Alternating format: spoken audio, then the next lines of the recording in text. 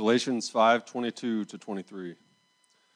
But the fruit of the Spirit is love, joy, peace, patience, kindness, goodness, faithfulness, gentleness, self-control. Against such things there is no law. Luke 6:27-36. But I say to you who hear, love your enemies, do good to those who hate you, bless those who curse you, pray for those who abuse you. To one who strikes you on the cheek, offer the other also, and from one who takes away your cloak, do not withhold your tunic either. Give to everyone who begs from you, and from one who takes away your goods, do not demand them back. And as you wish that others would do to you, do so to them. If you love those who love you, what benefit is that to you? For even the sinners love those who love them. And if you do good to those who do good to you, what benefit is that to you? For even sinners do the same. And if you lend to those from whom you expect to receive, what credit is that to you? Even sinners lend to sinners to get back the same amount. But love your enemies and do good, and lend, expecting nothing in return, and your reward will be great, and you will be sons of the Most High, for he is kind to the ungrateful and the evil. Be merciful, even as your Father is merciful. Pop that back in there. Good morning. Must be very scary because everybody is in the back. And there's like all this space up here. Don't you want me to catch eyeballs with you? It's like one of my favorite things to do when I'm talking is to like look into your faces, but you're all far away. So you are avoiding me. That's okay. I get it. I'm a pretty scary English lady. This morning everyone was saying how chipper I was, and I was like, well, slow morning. The birds singing and a cup of tea, and an extra hour in bed. Makes everyone feel a little more chipper, right? Here we are. Today we're going to be in Luke's Gospel in chapter 6, and Jeff read that to us. Thank you. Last night, Josh Rosenthal held a worship evening here, and perhaps some of you were available to come. And the heart behind the worship evening was to put behind differences that we sometimes in the church community have, differences that we at Missio have had, and worship with each other. And on the table, he had rocks, and it was a way for those who came to be invited into thinking about forgiveness and holding on to maybe a rock that would symbolize somebody that would need forgiving, or a rock that would symbolize something that we would need forgiveness for. And he helped us to have an evening of journeying through the idea of forgiveness. And I was able to see people that I haven't seen in a while. And forgiveness and setting aside differences is challenging. It is very, very challenging. But there's a goodness to that kind of work. It's the deep kind of goodness. And we've been talking about the fruits of the Spirit, and today goodness is the fruit of the Spirit that we're going to be looking at. And along with each of the fruits that we've been looking at over the last number of weeks, we've also paired with those fruits practices that help us find our way in keeping in step with the Spirit of God. And they help us as practices to participate in the work of the Spirit so that those kinds of characteristics can show up in us. The characteristics of love and of joy and of peace and of patience and of kindness and of goodness.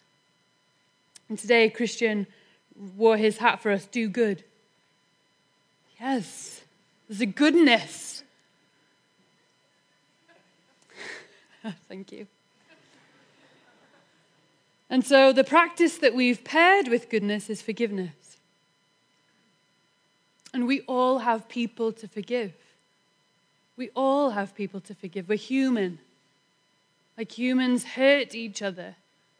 That's part of being human. It's part of owning humanness, is that we know that we will hurt each other. We'll be hurt by others, and we ourselves will hurt others.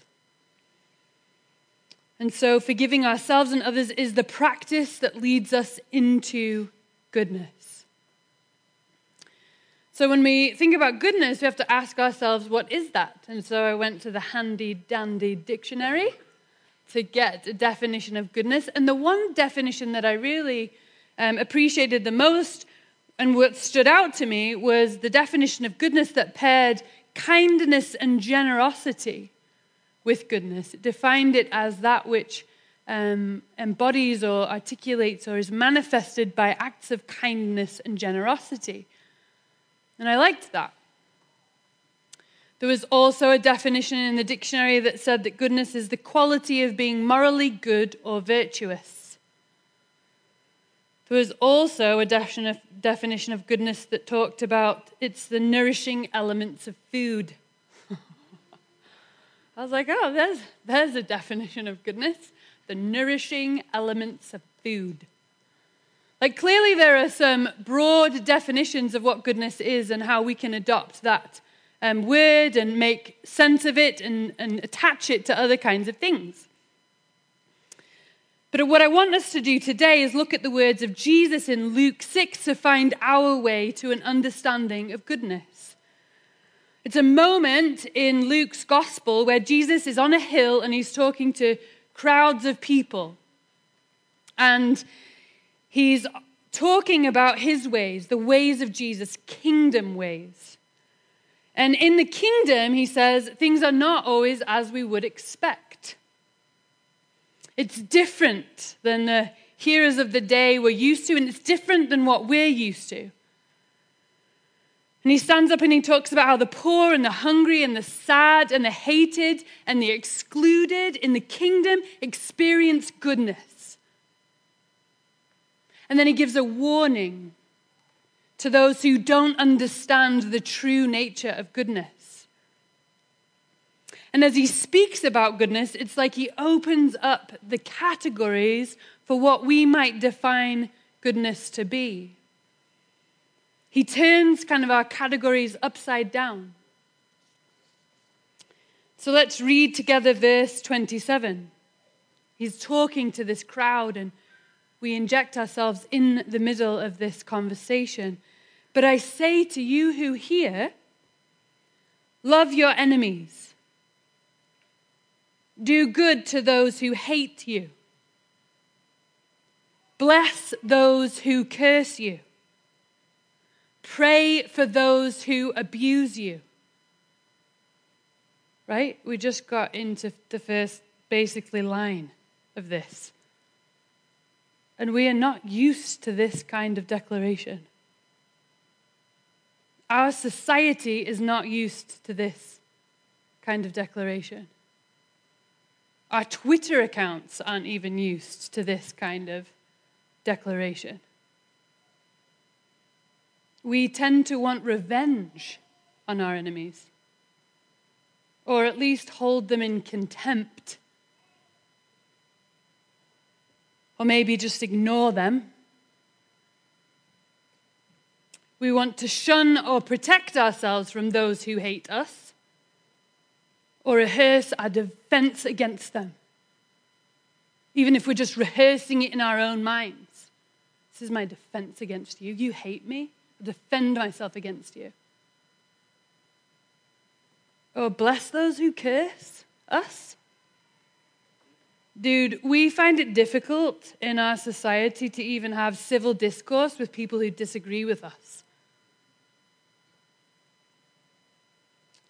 Never mind intentionally speaking good about or toward those who wish the worst of us.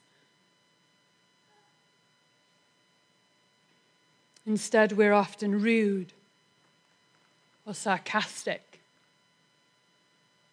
or we belittle, demean in our language. It's rare. It's a rare moment that we hear blessing and then pray for those who abuse. we try to forget about them, hide from them, not bring up their name intentionally, which is what praying would do. Jesus comes and he says things right here that we are not used to hearing. But I say to you who hear, he says, I say to you who hear, love your enemies. Do good to those who hate you. Bless those who curse. Pray for those who abuse. Right? He turns social action and social activity upside down with these words.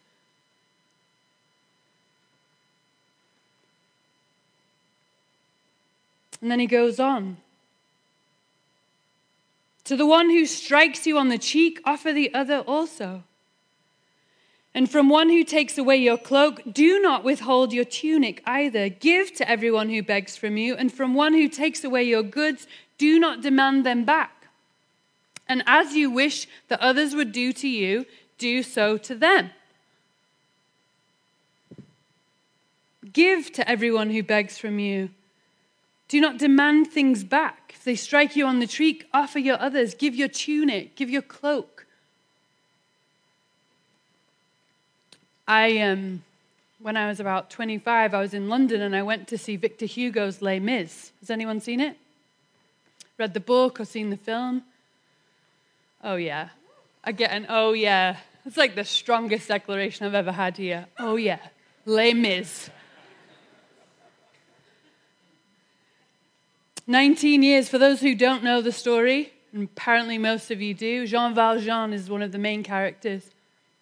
He spent 19 years in prison for stealing a loaf of bread because a child was hungry. So he spends 19 years because of trying to escape, and it's this oppressive place that he's in. And he's finally free after 19 years.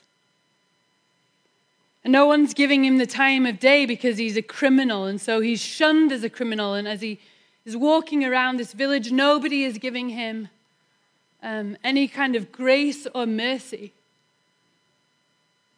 Instead, he's perceived only by what he is known as, and that is a criminal. But this bishop takes him in and gives him a place to stay for the night. We know what happens. He wakes up in the night and you see him stealing the silver, the forks and the spoons, and he's putting it in his bag.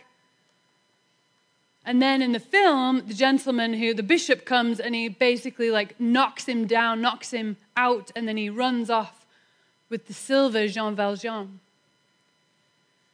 The next day, the bishop is out there working the land really hard, and you see the woman who's with him, and she's bereft because her silver is gone. And he's like, don't worry, we can use wooden spoons and forks.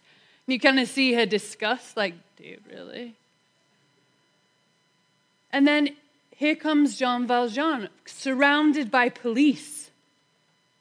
And he's been caught. And he has the bag of silver. The police have the bag of silver. And they walk in. And the police say, we know this man stayed with you last night, and he has this silver. What does the bishop do? He says, Jean Valjean, I'm angry at you. You forgot to take the candlesticks. And everyone's like, say it again. What? Come again, bishop? Including the woman who's a bit sad about her lost silver. You forgot to take the candlesticks. And the police are like, so the guy's you gave him the silver? And he's like, of course, I gave it to him. He has this black eye. And then he sends the woman, go and get the candlesticks. He forgot them. She goes to get the candlesticks, and he tells him how much it's worth.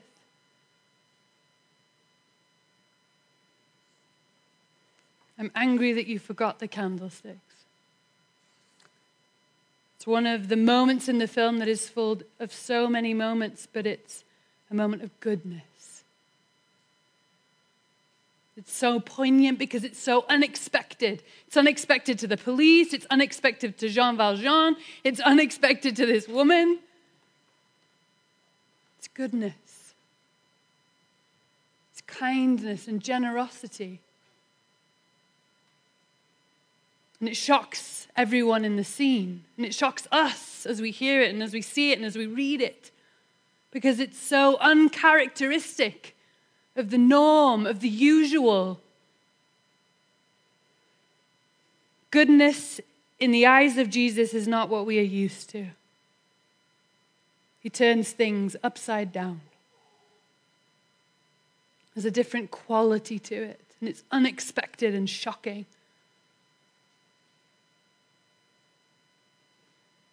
And he continues, verse 32. If you love those who love you, what benefit is that to you? For even sinners love those who love them. And if you do good to those who do good to you, what benefit is that to you? For even sinners do the same.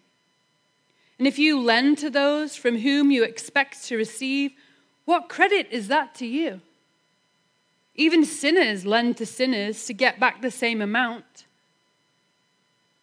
But love your enemies and do good. And lend, expecting nothing in return. And your reward will be great, and you will be sons of the Most High, for he is kind to the ungrateful and the evil. Be merciful even as your Father is merciful. Now there's a word in this section that is repeated over and over again, and it's the word sinner. And I want us to look at this word. It's a word I don't actually like that much, to be honest, because it has so much religious baggage to it. And it's a word that is used often by religious people to make others feel less than. Sinner is a bad person. Sinner is a bad behavior. And we use it, that word, against ourselves. And we use it against others. And here, it's actually used to describe normal, even positive behaviors. So what do sinners do? I wonder if any of you would answer this way if somebody asked you that question. What do sinners do? Well, sinners love those who love them. Sinners do good. Sinners do good to people who do good to them. They lend. They offer what they have to others to use, knowing that they'll faithfully receive it back. These are normal kind of good behaviors, right? Sinners love and lend and do good to people. And it's actually what the religious people of Jesus' day did really, really well.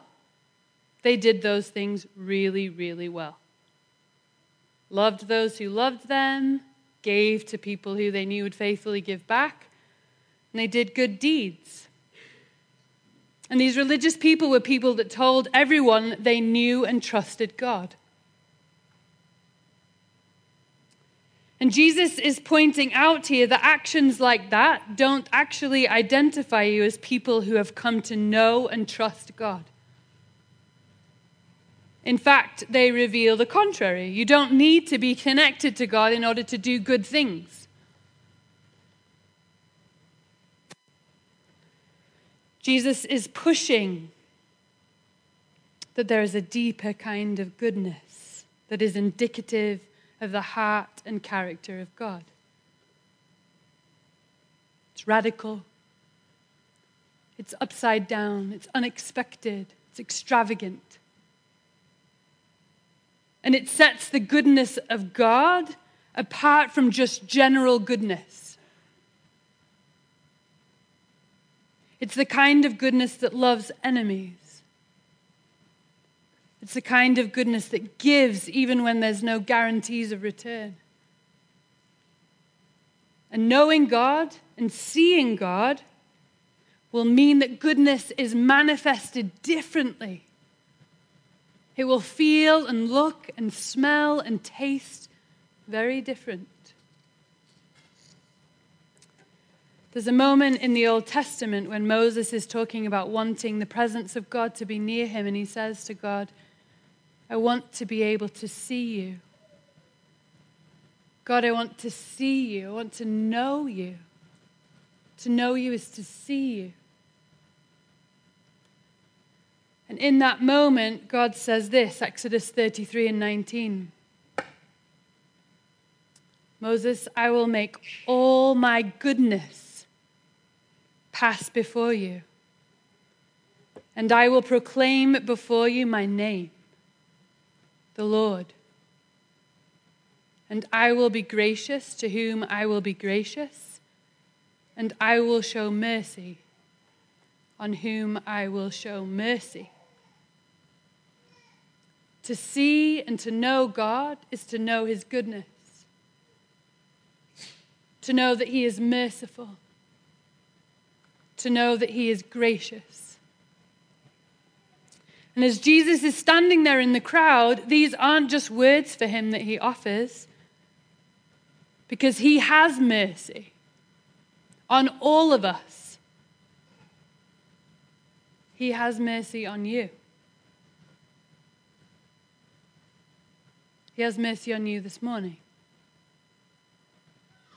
He has mercy on you always. His love, he gives. He does love, and he does good, and he gives all.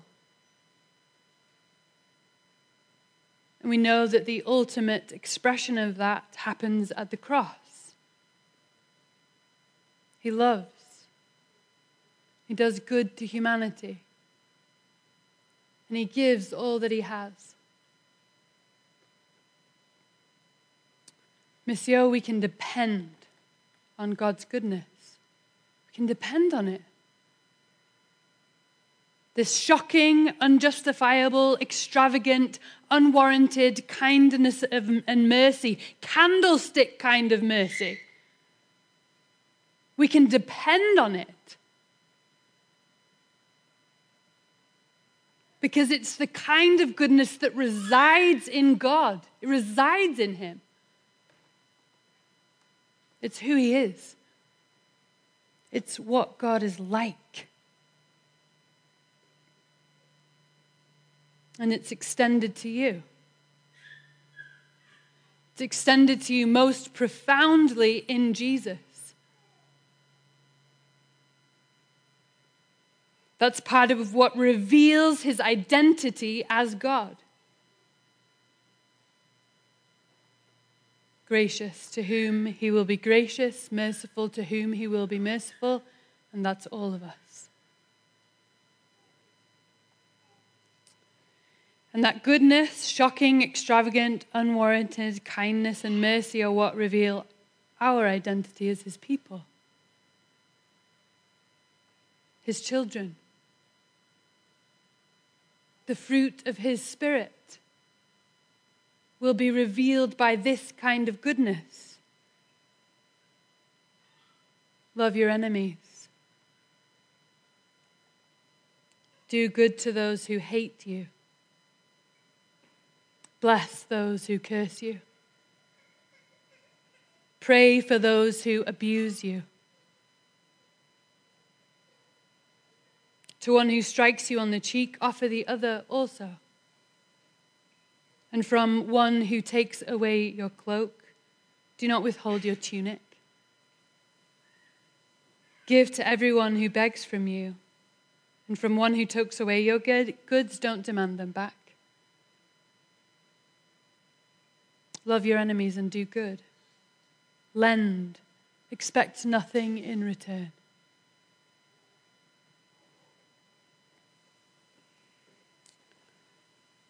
On whom do you need to have mercy? Who are you struggling to love?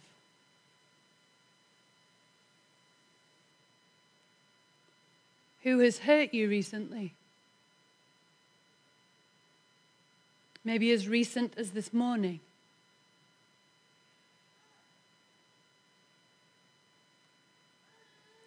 Who do you lack the ability to offer goodwill to?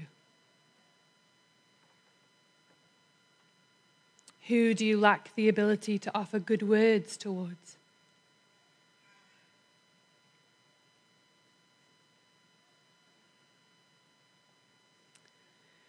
The practice that gets us to the kind of goodness that Jesus defines is forgiveness.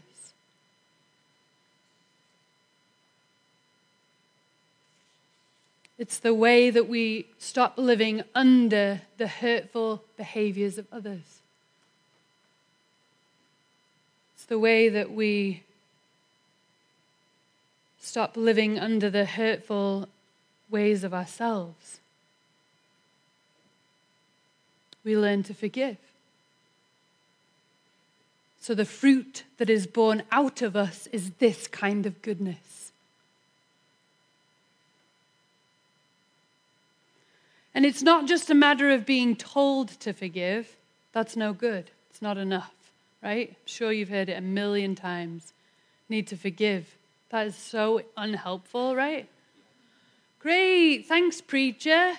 Giving me 0 tools to make that happen. We should practice forgiveness, and we should help each other practice forgiveness. It's like a walking it out, a hard slog. We need to do it together so that we can be these kinds of people, the people of goodness, people that manifest the very character and essence of God through us by His Spirit.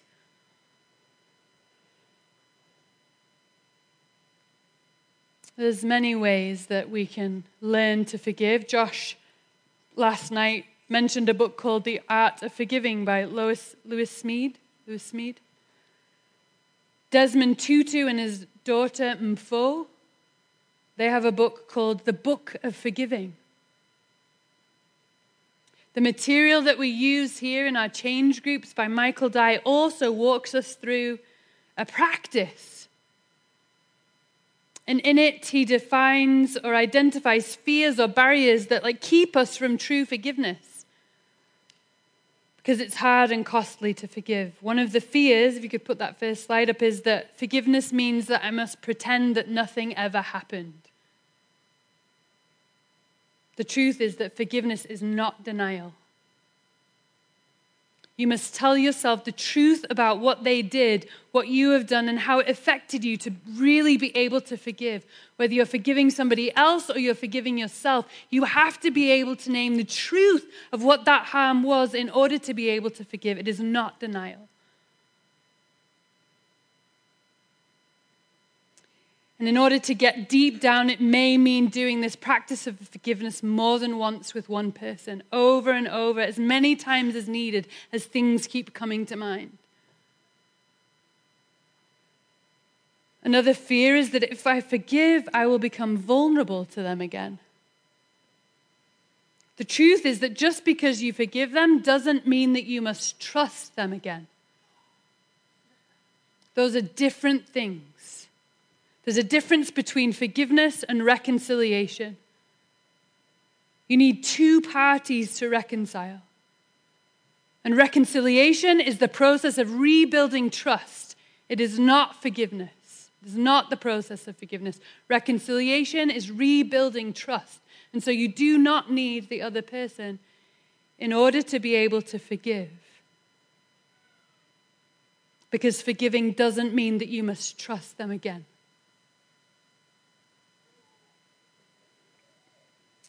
In our unforgiving, I think we believe we can punish somebody or stand by what is right, but basically we trap ourselves. Because unforgiveness actually binds us in a way to that other person.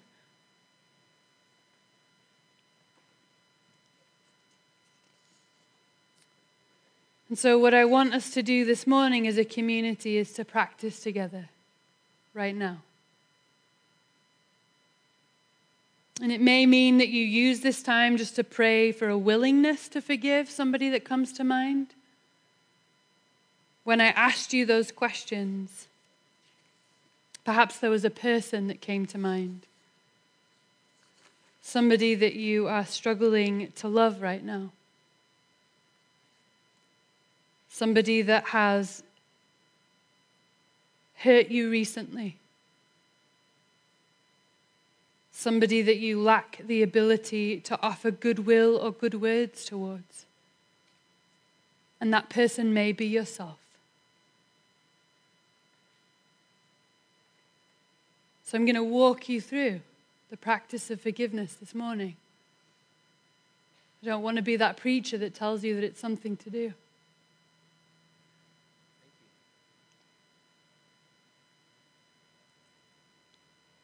So you can just pray that maybe you have that person and you don't feel willing to forgive them. So pray that you would be willing. It doesn't have to happen right now. You can just follow along and read with me. If you have somebody in mind, I just want you to, in your own mind, in the quietness of your own heart and thoughts, hold that person's name. Maybe it was last night, you have that person still, the rock that represented that person, or it's yourself. Sometimes the hurdle to forgiving others is that we have not yet forgiven ourselves. You can pull out a paper or pen, or you can close your eyes. You can keep them open, whatever you want to do as we walk through this practice together. I'm going to pray first, and then we'll do it.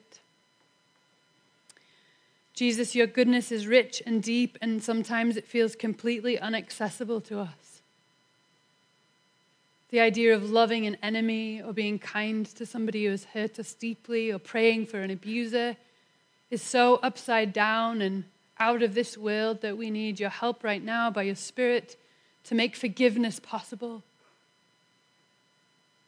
And so I pray for your people. I pray for myself. I pray that we would attune to the things that we want to name inside of ourselves so that we can find our way to freedom, and in that freedom, find our way to the fruit of goodness.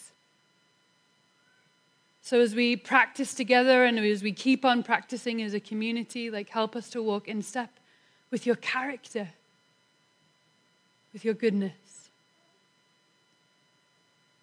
Bring safety, bring peace, bring love into this space by your Spirit now in Jesus' name. Amen. So the first thing I want you to do and think about is the wound.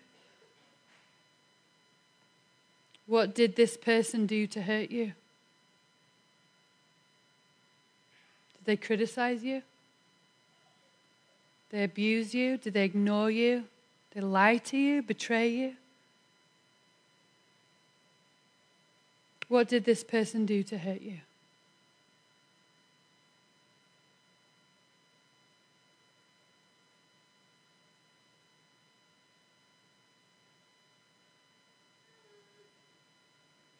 How has it affected you? Depression, anger, stress, isolation, working too much, codependency. This is naming the truth of what that wound is and what it's done. What did they do to hurt you, and how has it affected you?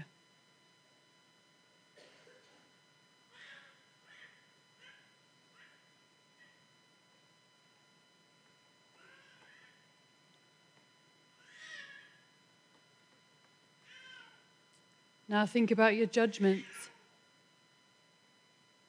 What are things you've believed about them?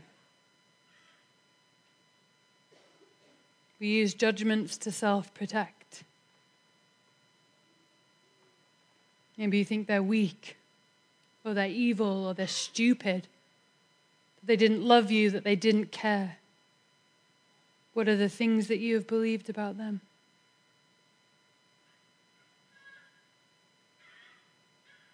Confess those, because these are critical opinions of someone else's motive and heart, and only God can judge someone else's motive and heart. So confess those.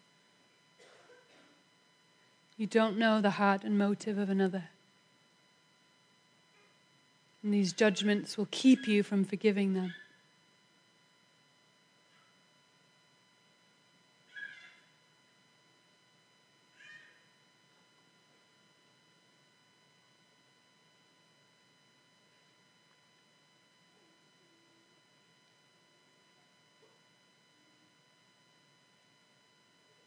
Now identify what debt they owe you.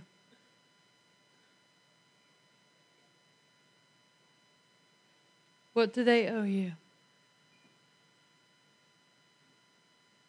What would they have to do to even make them trustworthy again? Would they have to apologize, change their behavior? Would they need to give you money, make restitution? Would they need justice or suffer? What debt? Identify it. What do they owe you? Could be a lot of things.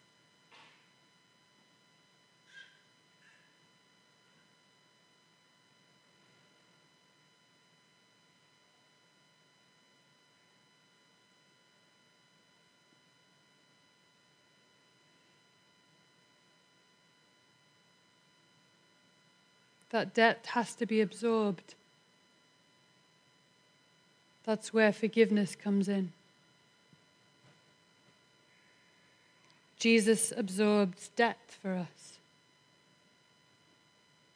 He has absorbed your debt for you.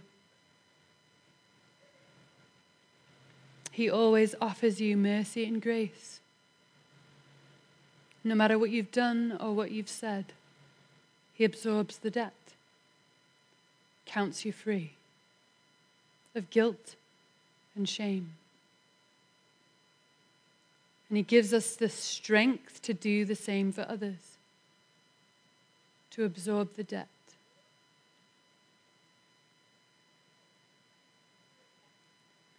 So as we walk through this prayer of forgiveness, I want you to know that you're addressing Jesus.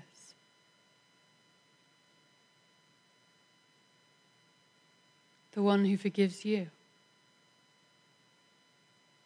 The one who tells you that you're free. The one who Himself absorbs debt. And so as you say this prayer with me, know that you say it to Him. And if you can't say this prayer right now, you can just let the words roll in the room. But if you can, say this prayer. You can either look and read it, or you can say it in your own mind as I read the words.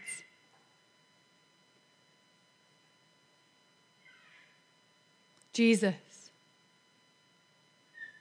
I bring, and I want you to imagine this person or have this person in your hand or open your hand with the rock. I bring this person before you. Jesus, I bring before you. I cancel their debt. I choose to forgive this hurt against me. And I ask that you would not hold this violation against them on my account.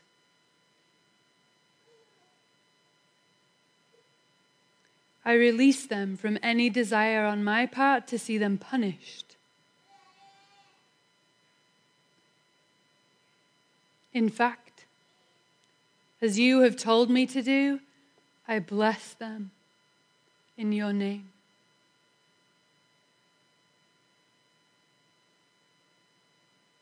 You know what would bless them.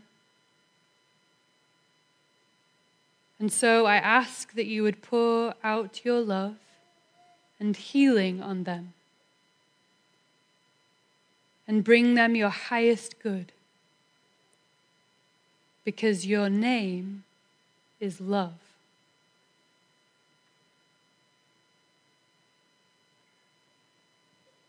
Now also I ask that you would please heal my heart,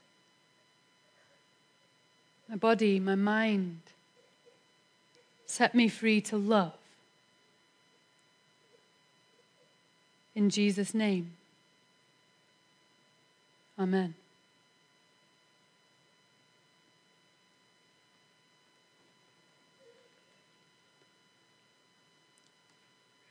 We must learn to be a people that do this. to live and breathe forgiveness. It's what it means for us to be the people of Jesus, filled with his Spirit, giving us the courage to do things that are hard, very hard. And forgiveness is hard. I want to remind you again that this is a practice, and so you may want to do this a few times with this person. Maybe that you just do it for the first time. We'll put this and other resources up on the blog. We need to be a people who practice forgiveness.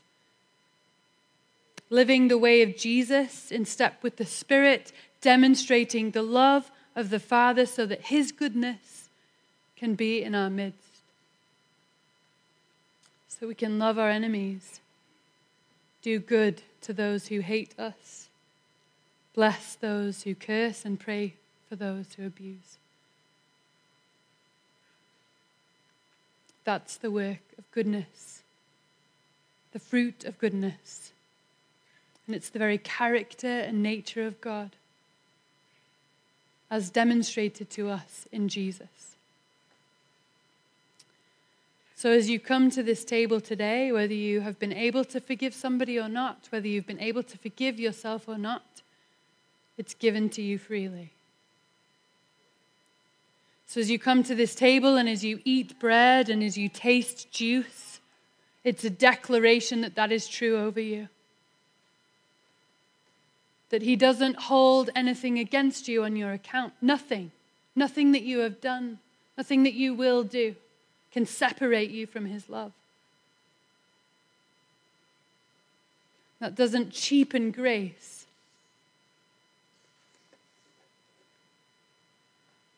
It means that we declare what is true about God's goodness more than we declare about our behaviors. And so you come to this table and you will taste his goodness. Whether the bread tastes good or not, or the juice tastes good, gives you this picture that you could taste something good. And in the presence of Christ, he always wants you to taste that which is good, so that you have that which is good to offer the world around us. So, Missio, come to this table and taste the goodness of Jesus. If you need someone to follow up with you, to pray with you about anything that you have named today in the quietness of your own heart and mind, please come. There are people at the side. Let's pray. Jesus, as the song we sung is true, that your goodness is vast and measureless and boundless and free. And that your kindness and generosity are indicative of your character. And that there's nothing that can stop your character from being what it is. I am the Lord. And my goodness, as it passes by Moses, what you declare is that you are the Lord, merciful and gracious. And so I pray that somehow we would taste that. We would see it, we would know it, we would believe it. That you, by your Spirit, would transform us so that those are things that we embody and believe and live out of the truth of. And I pray that because of that, this week, people in this city would taste candlestick kind of goodness. Because we're so in step with what is true of you and in step with your Spirit, that you would become animated and alive through us in this city. We pray it in Jesus' name. Amen.